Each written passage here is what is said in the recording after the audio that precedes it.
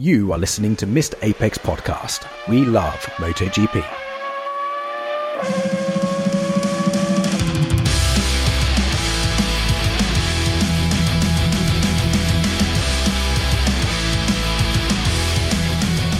Hello and welcome to Mr. Apex MotoGP Podcast. This is a show put together by MotoGP fans pretending to be experts. We aim to have a race review show ready for your Tuesday morning commute. We may not be bike racers, but we love it.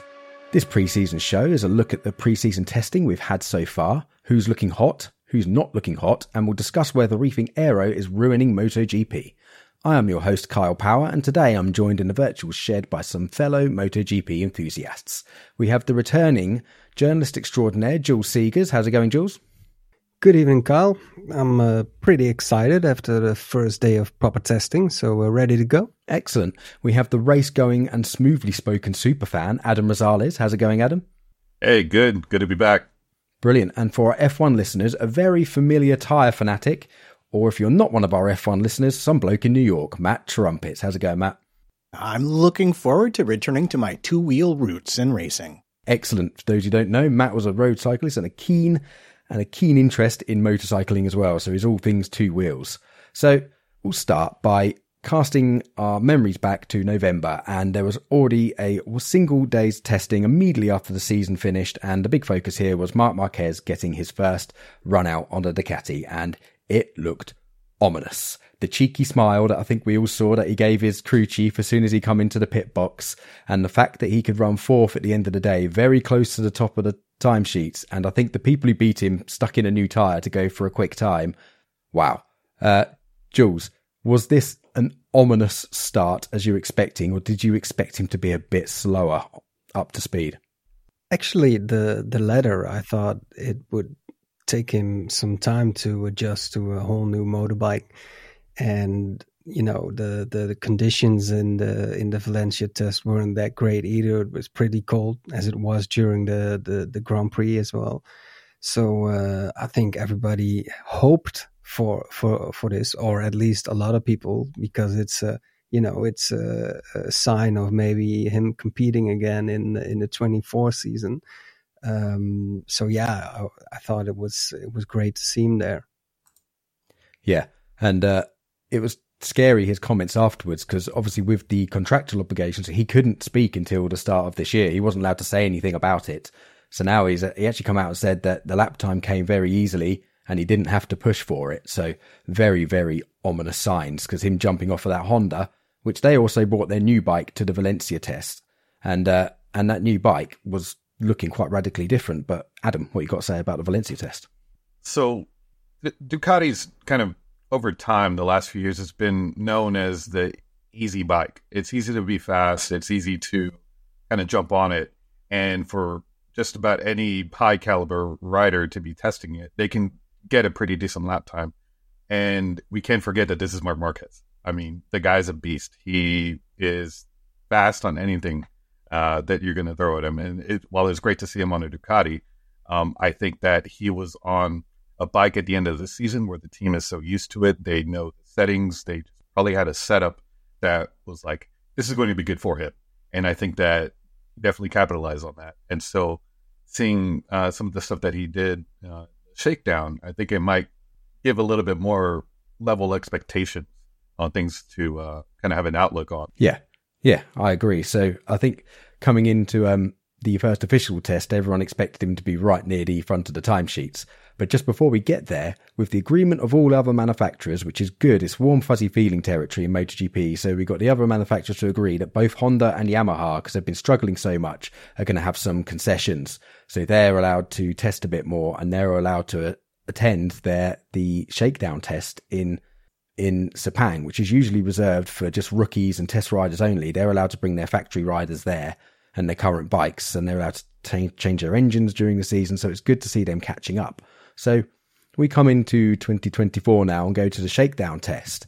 And there was somebody else who was making a few little headlines in Valencia, and they made even more headlines in this shakedown test. And that was the young rookie and hotshot potential new Marc Marquez, Pedro Acosta, on that KTM. Now, talk about settling in and making yourself right at home. He some of the people who've been there, I've seen several journalists say he looks like he's been riding a MotoGP bike for years already. He was quick. He was in the low 1 minute 58s, and he was faster than Pol Espargaro, who obviously was a full-time rider last year. He's now a test rider, and is lapping quicker than Dani Pedrosa. He led the whole test, and he was faster than the factory Yamahas and the Honda riders. So that is absolutely amazing. Like, guys, did anybody expect Acosta to adapt quite so quickly? Jules? You'd say yes. It was expected because there was so much hype around him, and in his previous seasons in the lower classes, he was already very impressive, and you could see why people thought or think this is the new Marc Marquez. But then to come there and actually do it and really grab it by the throat from the get-go, it felt like he was on the track as soon as the lights went green, and he, you could almost see him figuring out, okay, where's the limit, where's the grip, and for maybe a lap or two, and then he just went for it. And it was really interesting to see because the difference between a MotoGP bike and a Moto2 bike, it's still crazy. And I believe he said afterwards that it wasn't it wasn't so much the cornering, but just the acceleration and the raw power of that bike, and to keep that on the tarmac. It was it was a really good showing. Yeah, it was really good to see. And after his first run in Valencia, MotoGP put a great video out on YouTube. It's only about 7 minutes long of like behind the scenes in his first day. And it's really cool to see, somebody who's accustomed to riding very fast bikes, very fast race bikes, getting off of it and was like, whoa, that's really fast, and was absolutely blown away by the speed. It kind of makes you realize that these things are absolute monsters. And the fact that he's young, he doesn't look like the strongest chap either. He's quite sort of slight. So to jump on there and to wrestle that bike around and be so quick is really quite alarming for the rest of the field, because we've seen what he did in Moto3. We've seen what he's done in Moto2. He's basically blazing a trail like Marc Marquez did coming through the junior classes. So really, really interesting to see what he can do versus the other people. Well, see, I have a question about that. Just based on my Formula One watching, this wasn't like an actual race. This wasn't necessarily the be all and end all from every manufacturer and rider giving it everything they've got. Yeah? Yes, correct. This is just the okay. So they're not going to lay it all on the line for this. But so to me, this is a remains to be seen then, because, and yes, I'm going to immediately do that thing where I talk about tires. It's going to be a problem seeing him maintain that pace over the longer distance, especially on the Sunday. And I know we've seen in other disciplines, rookies come in and look fantastically fast, especially in qualifying, but then really struggle to connect all of the bits across the whole of the race. So one thing that's good about MotoGP is that it's a bit harder to hide pace. It's not like Formula One where you don't know what fuel level they're running because these bikes can only hold so much. And it's not masked as well as Formula One. And lap time is a pretty solid indicator. The big factor, which, Matt, you really love, is tires. You don't know what tires they're on and how many laps they have on their tires, because we're kind of limited from the testing scope that they broadcast. But for the most part, if you see a lap time during testing, it's a pretty solid indication of where the rider's at with their pace. Yeah, it's going to be pretty interesting to see. I agree with Adam. Like, how is he going to hold up during a full race or even during the course of the season? I think we should prepare ourselves for some class acts, and we think like, oh man, is this guy going to win in his rookie MotoGP season even? And he's going to have races where his inexperience and his age will come into play, and that he's going to have performances or maybe even go off. That should belong to the phase he is in. I could definitely see Pedro winning a sprint at Qatar. Yeah, I think that's quite a likely scenario. Maybe a sprinter guitar, or I think probably it's Austria where the KTMs go really well as well, isn't it? There's a couple of tracks where they tend to go very, very, very well. The worrying thing a bit about KTM and particularly Costa's performances, we've seen them flip-flop a lot in recent years. They've been very inconsistent with their performances. So it'd be interesting to see as a rookie how he handles the differences in performances. I would expect, as we expect from most rookies, for him to probably chuck it up the road a few times. But also, there's been lots of praise coming out from his team and the mechanics so far with how he's conducted himself and how mature he is, and the level of feedback he's been given, and the very mature sort of methodical approach he's been taking to adapt into MotoGP. So maybe he won't. He does seem like he has a much older head on his shoulders than he actually is. As a very young chap. And it's going to be interesting to see how he does indeed in these sprint races, because that's something that he's not used to from Moto2, of course. And so the season is long, and it's going to be even for his standards even longer with all these sprint races going on. But it could definitely be great opportunities for him as well. Yeah. I would love to fanboy about Acosta all day, because I think I'm going to be a bit of an Acosta fanboy, but that sets him up nicely. So basically, the headline from the shakedown test was basically Acosta looking absolutely rapid, and the Honda and the Yamaha guys both making some positive noises about their new bikes.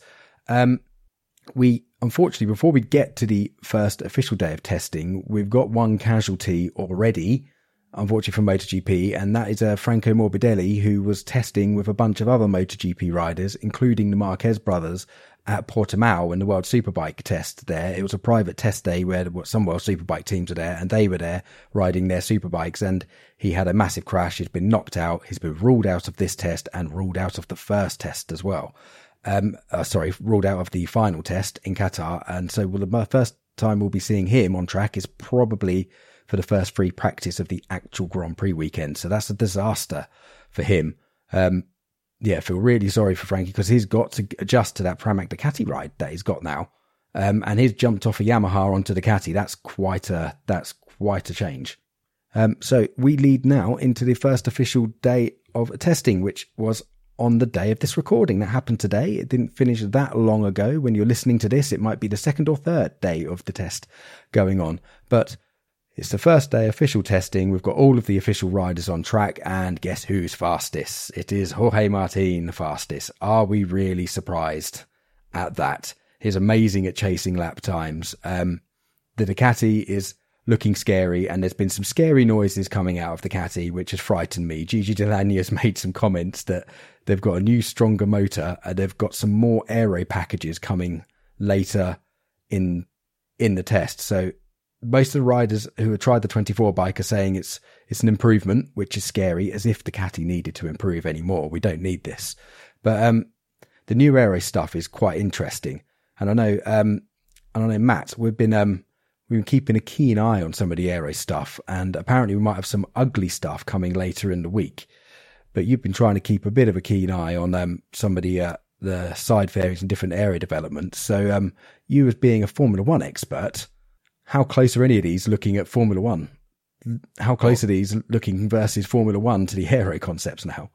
Well, I think it's more than just how much does it look like a Formula One rear wing, which is actually more than you might think, but a lot more of, well, we have Red Bull sponsored teams, and I suspect their aero department has, maybe had some downtime and been helpful in general to those teams. And of course, Honda has an entire jet division, which in addition to helping with propulsion, I believe they may have a few aerodynamicists laying around.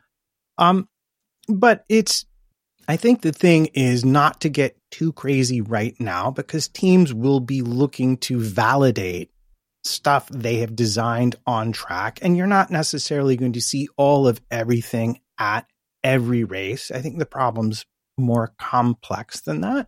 And I also think we're at a really fascinating place for aerodynamics in motorcycling, in that in the beginning, anything that was a win. Like the losses didn't matter because you were so much faster in the corners and in the braking zone. But we're beginning to get to a point, I think, in terms of Aero, where you're going to have to just do more than strap on as much downforce as possible in order to be competitive. Yeah, you could also see a real Formula One type thing today. That was when the Aprilia team, I think it was Oliveira, he had this Aero rake sensor on the back of his bike.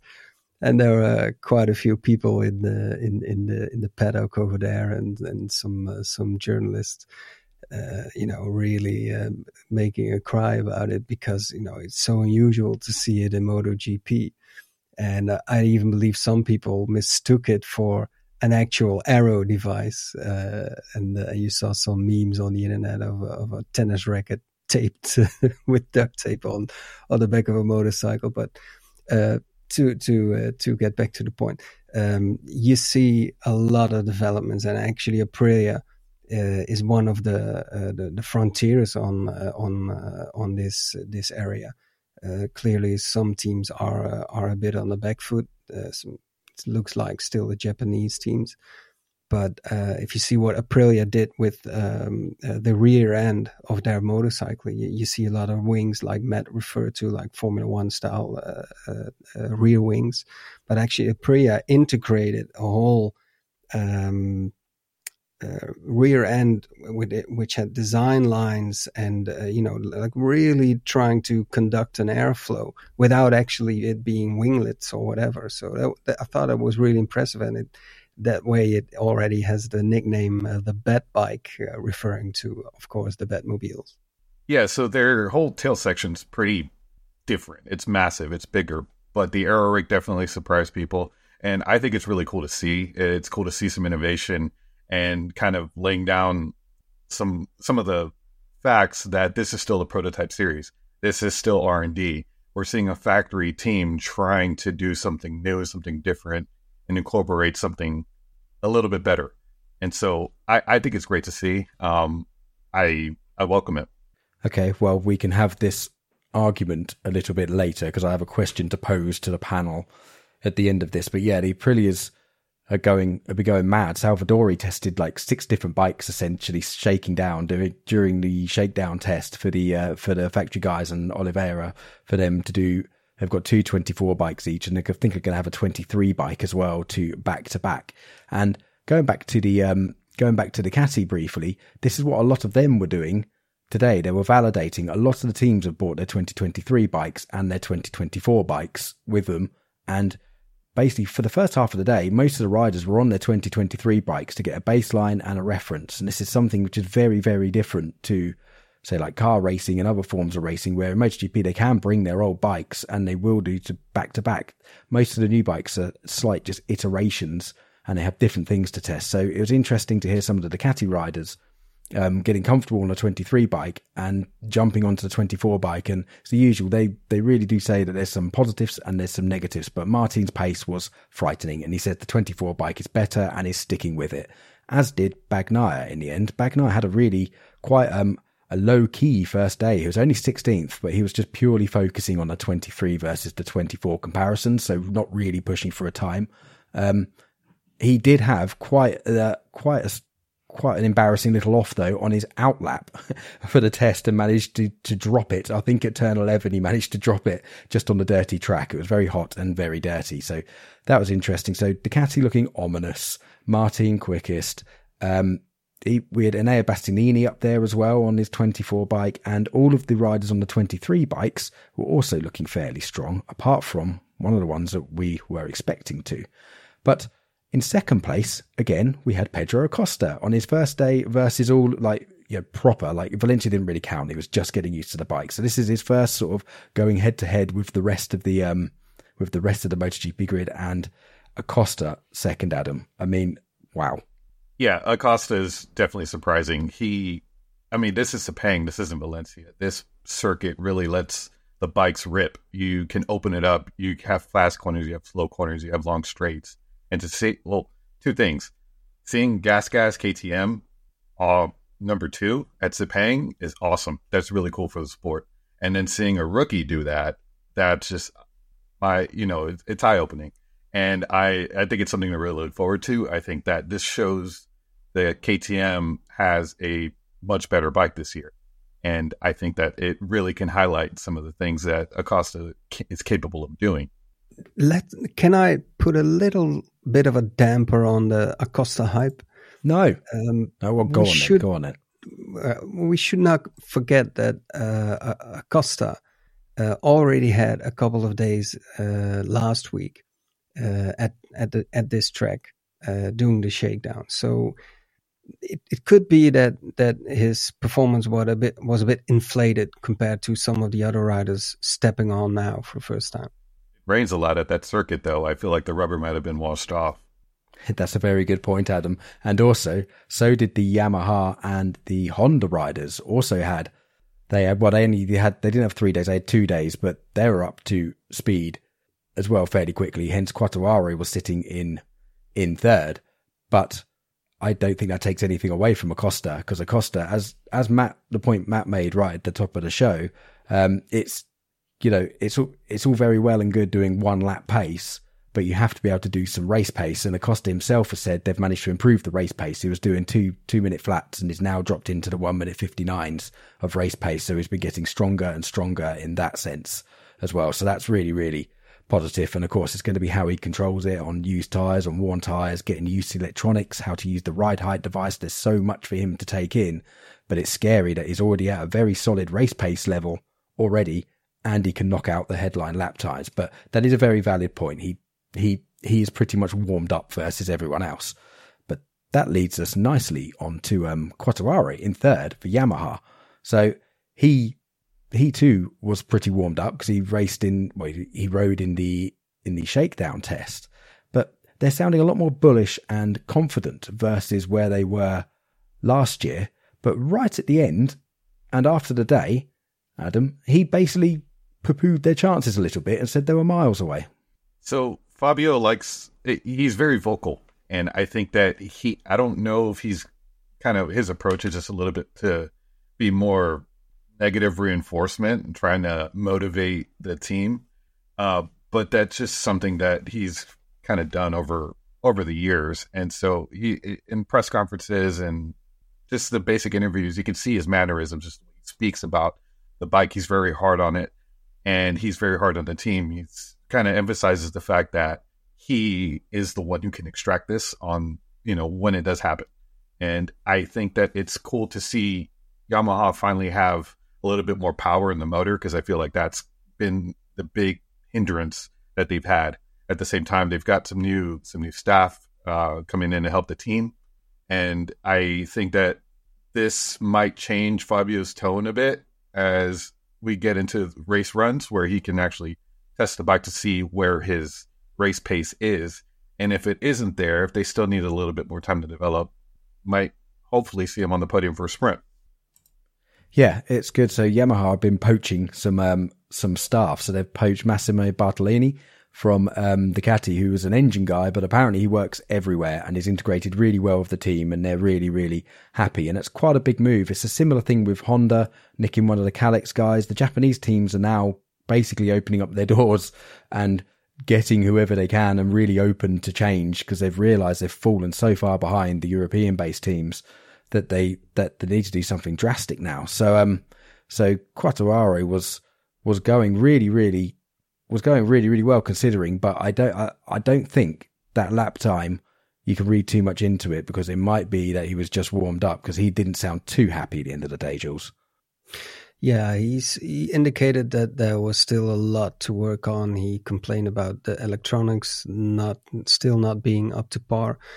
And he said that they were in a much better position than last year, and he felt that they could challenge for top 5 rather than top 10.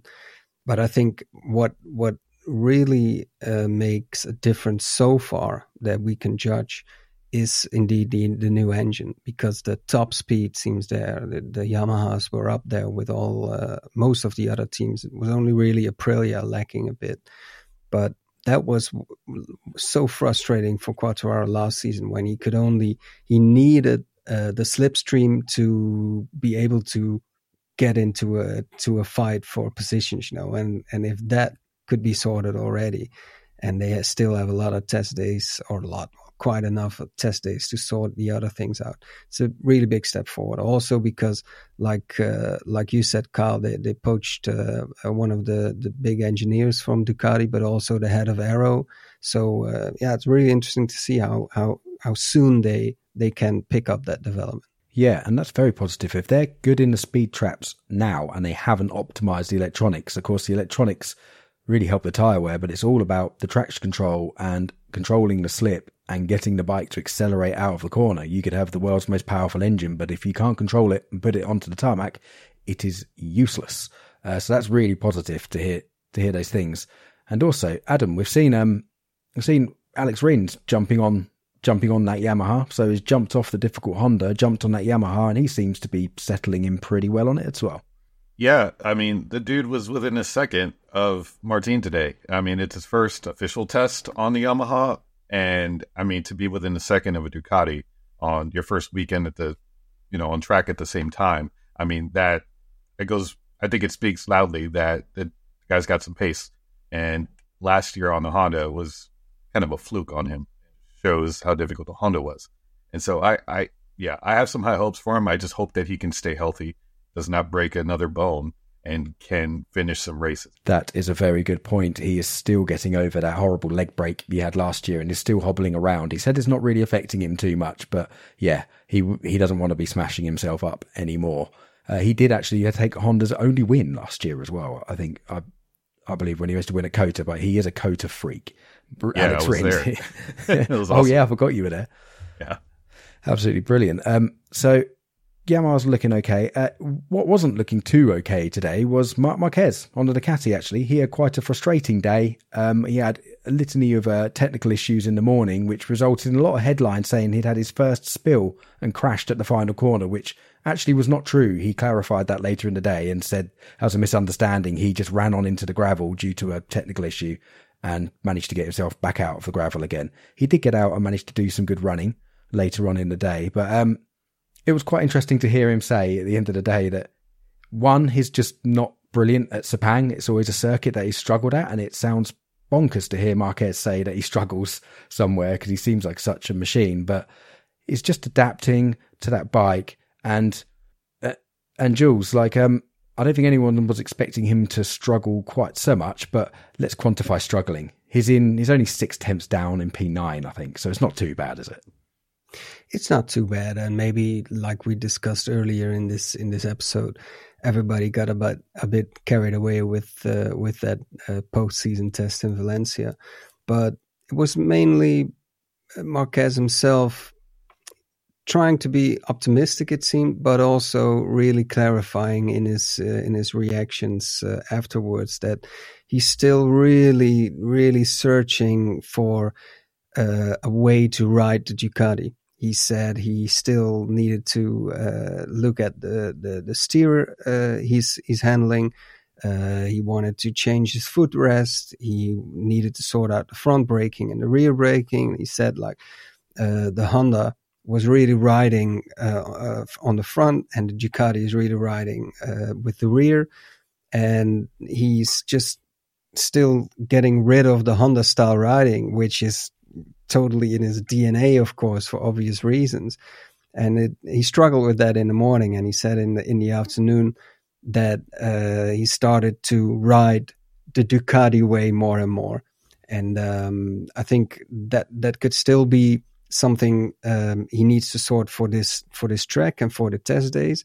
But I think we should prepare ourselves or the Marquez fans that for the various tracks on the calendar, he will be with this struggle. Like, he's so used to riding those tracks and approaching them in a certain way that is not the way to do it with a Ducati.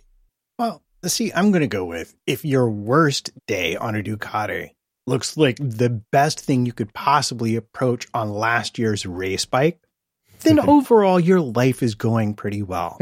I mean, yeah, I think it's always fine to take any rider at that level and understand that they need a period of time to adapt to their new equipment.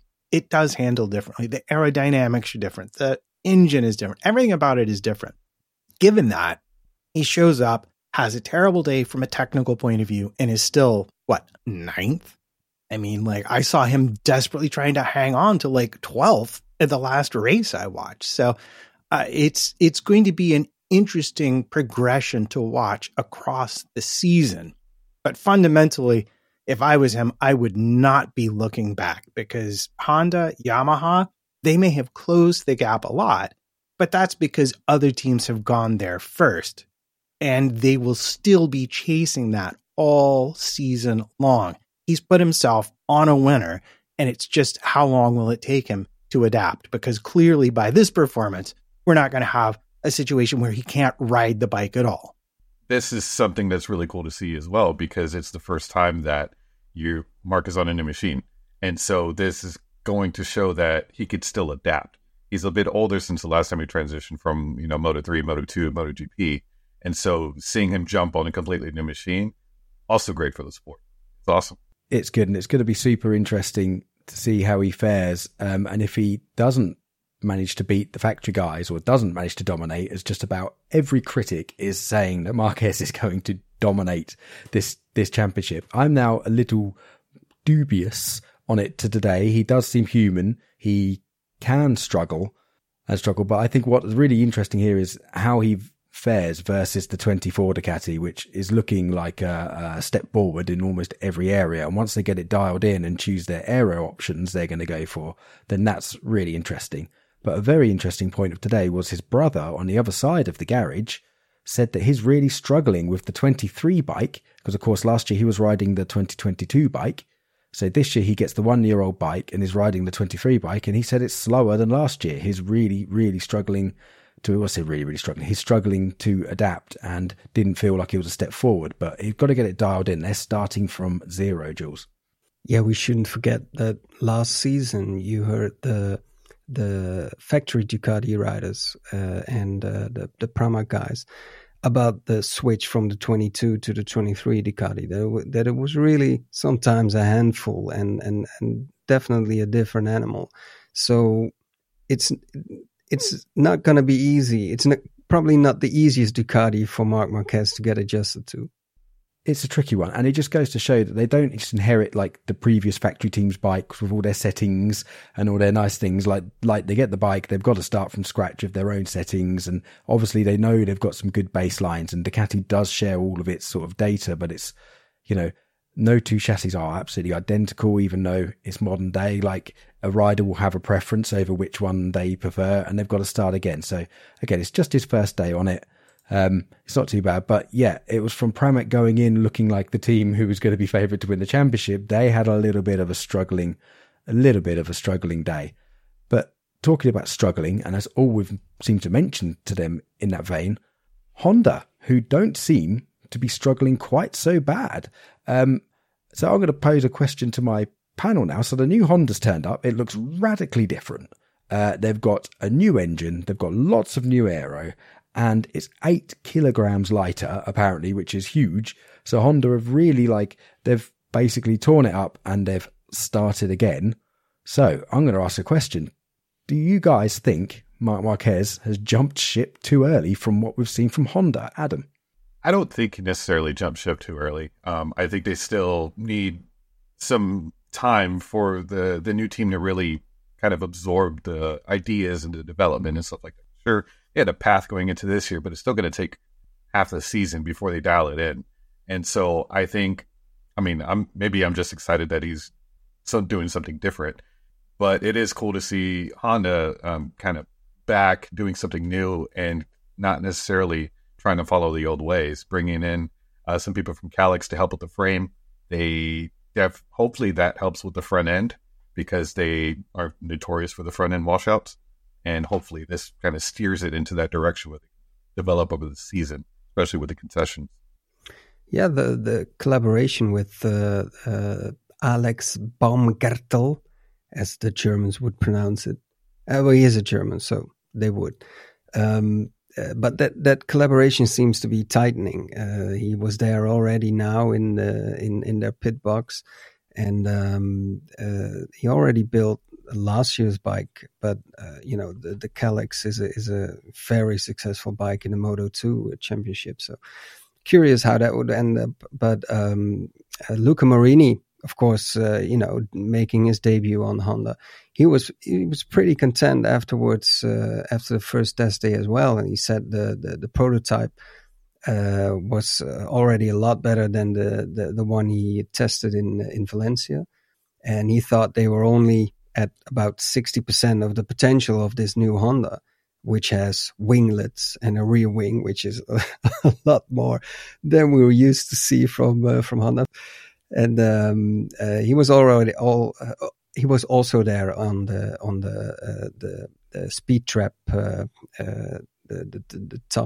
top names. Did admit that he had a bit of a slipstream, but still, it looks promising, and positive words from them as well, which is really cool. So I'm not going to sit here and pretend to be an aerodynamics expert, but I did watch at least one video on YouTube.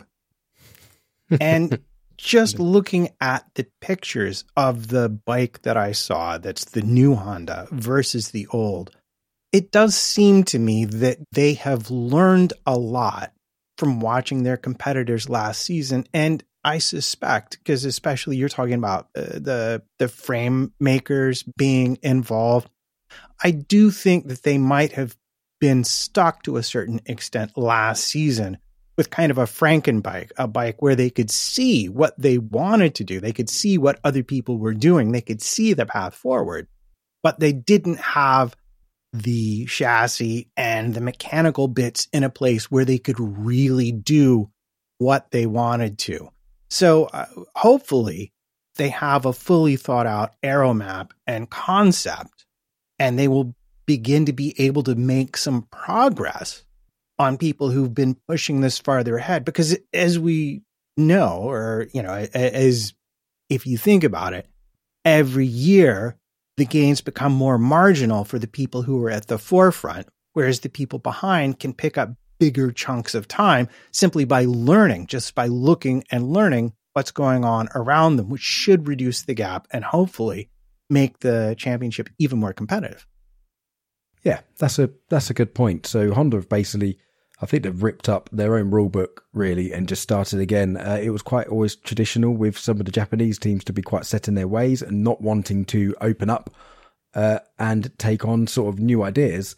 And we've seen this from both Honda and Yamaha now really open their doors and really sort of recognise that they're in trouble. So Honda was getting feedback from their riders a lot last year, and hence, Marquez gave them quite a lot of strong feedback and decided to leave in the end because he wasn't impressed with the effort that they were putting in. So they've really taken that on board. And as you say, they completely and utterly lost their way. So there's a slight warning shot here not to get too optimistic that the Honda looks better, because think back to a couple of years ago when Pol Espargaro was still riding it with Marquez. They totally revamped the bike again. Marquez returned, and in round one in Qatar, it was all looking extremely good. I mean, Pol Espargaro led for most of the race, and both the Hondas were at the front. And then they completely fell into oblivion and totally lost their way. So it was first like positive signs, then they completely lost their way again. So this is another transformation. This is another sort of reinvent themselves, but it is looking very, very positive. Zarco said that it's 7/10 per lap, which is incredible. He rode the old bike at Valencia last year and he rode the new one, and he says they've got an evolution of the new one, which is even better. So he's actually quietly confident, because I'm pretty sure when he signed that contract last year, he was expecting to spend most of his season in the hospital, as most of the Honda riders did. Most of them spent time injured last year. I mean, Mir and Marquez, the amount of crashes them two had between each other, and all of the Hondas are looking good. So that's really, really nice. We've already touched briefly on Aprilia as well. They're looking quite good. I think the Aprilia personally is the best looking bike on the grid. I love their moustache front fairing that they have. It looks really cool and sleek, and some of the stuff they're doing on the side fairing, it looks like a spaceship. Like, I think they've even overtaken Ducati now, and in really going crazy on the aerodynamics. But it's really interesting to see, Adam. So I think it's I'm a little disappointed in Aprilia. Well, not really Aprilia, but more in Maverick Vinales kind of missing out on his testing championship from the last few years, and seeing him. I believe he was 6th today in the test, which that's great. It's good, but it's not good enough for my Vinales fandom over the years. And I mean, this could also be because Aprilia might be hiding a little bit of pace, doing a little bit more testing. That's one of the things about testing at Sepang, is that you get a lot of awkward corners. And so they might be focusing on sector 2, for example, and not necessarily focusing on a full lap. So that's something that could be a little bit kind of buried into their pace. That is a good point. And you say a very good point there, and that is they may be hiding a few things. So pretty sure that Ducati are hiding quite a few things because, as we know, they have to homologate their fairings and choose their options they're going to do.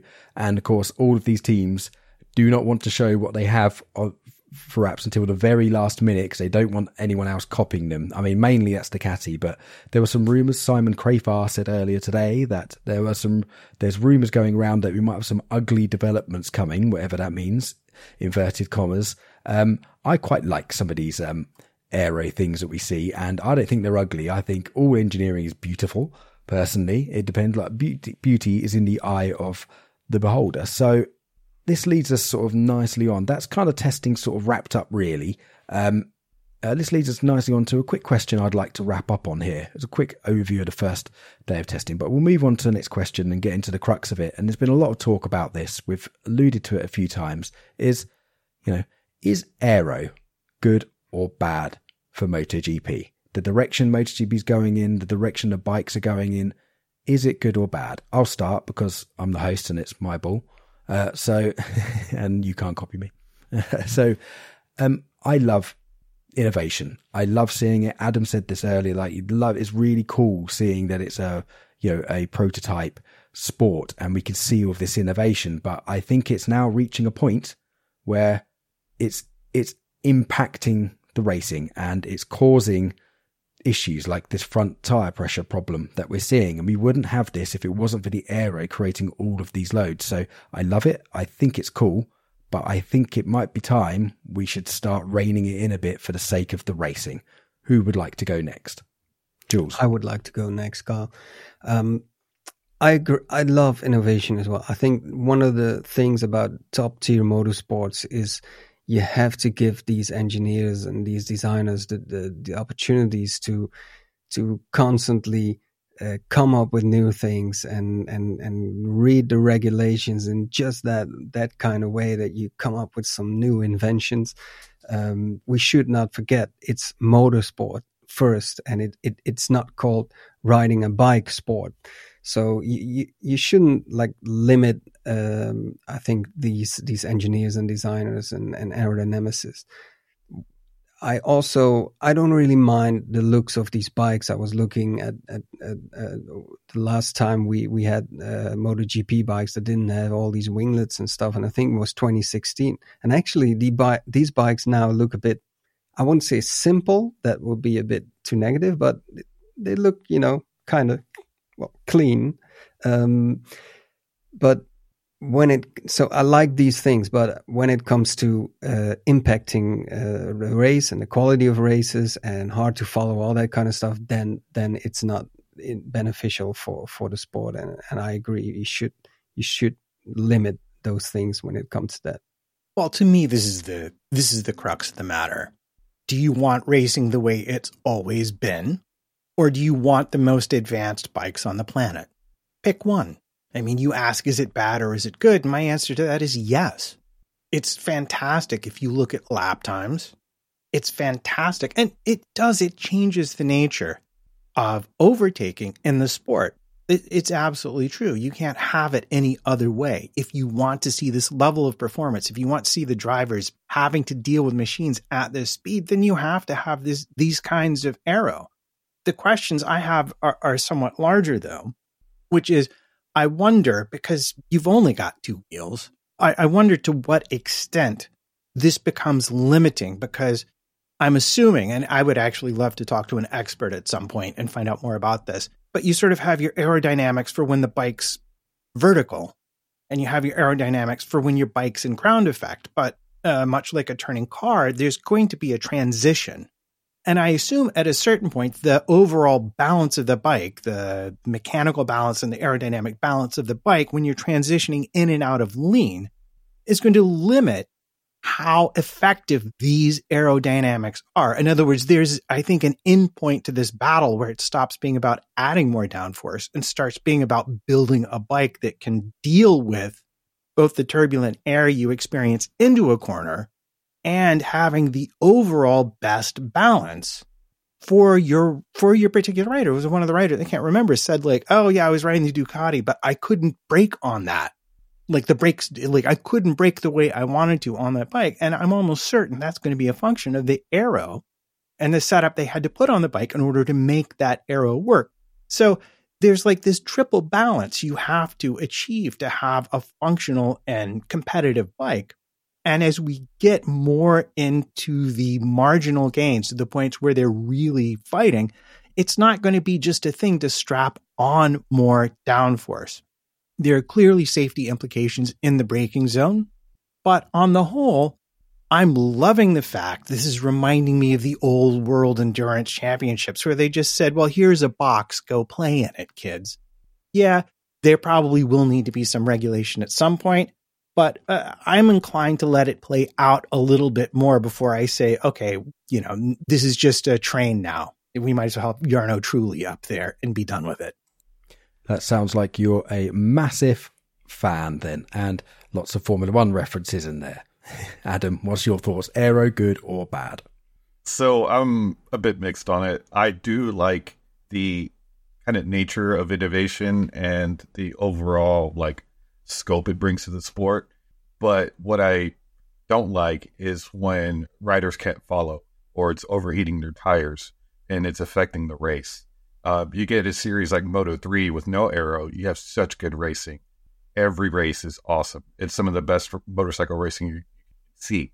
And those guys don't have wings. They can follow close. They carry similar corner speed, similar straight speed, but the draft is it's the most beneficial in that series because you don't have wings that are distorting the air or pulling you in under braking. And that's where I think that they need to kind of dial in some rules or set some limits on maybe the size of the wings or the number of the wings or something that can it makes it dangerous sometimes where like Matt, you kind of touched on the point of the on the point of the tires or the pulling in a rider under braking.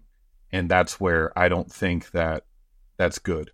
But what I do think is good is the innovation part of it. Yeah, I agree with that. There are some safety concerns going into the braking zones. I mean, we almost saw that. Was it Martin clipping the back of Bagnaia in Valencia? And we've seen a few people, Bagnaia almost doing it to Martin in Qatar as well, and almost running into the back of people, getting sucked into the slipstream.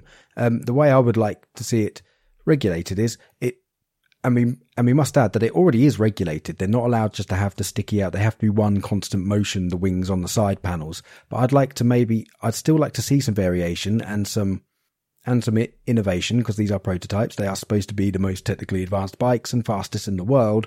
I very much look at it as Formula One on two wheels, but we don't want it sort of as processional as Formula One at all. So I'd still like to see some aero, but I'd like to see them heavily limit it, like the moustache wings that we see under the front fairing. Give them a small box to operate in, maybe cut down. I'd say maybe allow about 1/5 of the aero that they have going now, but allow them to have that in very small areas and allow them very restricted aero, and that's it, and call it quits. I love the fact we've got the ride height devices and all these things that you can do. I don't think they're killing the sport. I genuinely, as the panel have said already, like I genuinely think the aero is overloading the tires. Michelin hasn't kept up with creating tires that can actually handle this as well, because it's moved so quickly, and we're into the realms of it's unexplored territory, and we have this silly front tire pressure rule, which I'm sure we'll go into more details in another show towards the start of the season. But yeah, so this is why I do think they need to rein it in a bit. Give them they've basically got carte blanche this year, and particularly the teams with the concessions can change their fairings a lot. I believe all of the proper manufacturer teams have one concessionary. I think they can do one homologation change like about mid-season, and they're all planning a change. And a lot of the teams are now thinking about rider cooling after we saw what happened in India last year as well. So they need to get sufficient rider cooling before we go to the Asian flyaway races. But yeah, I think they can hem it in a bit, and how they can do that is to go to Formula One style boxes where you can box things in and say you're only allowed to make something in this area. So Jules, what's your last parting shot? Well, I think what we shouldn't want is what Formula One had at a certain point, that if one of these winglets or wings or aero devices drops off because you had a collision or whatever, the whole bike doesn't function anymore. You know, like the slightest of impacts, and the performance drops off so radically that you don't have a proper racing machine anymore. They shouldn't become too vulnerable when it comes to these aero devices.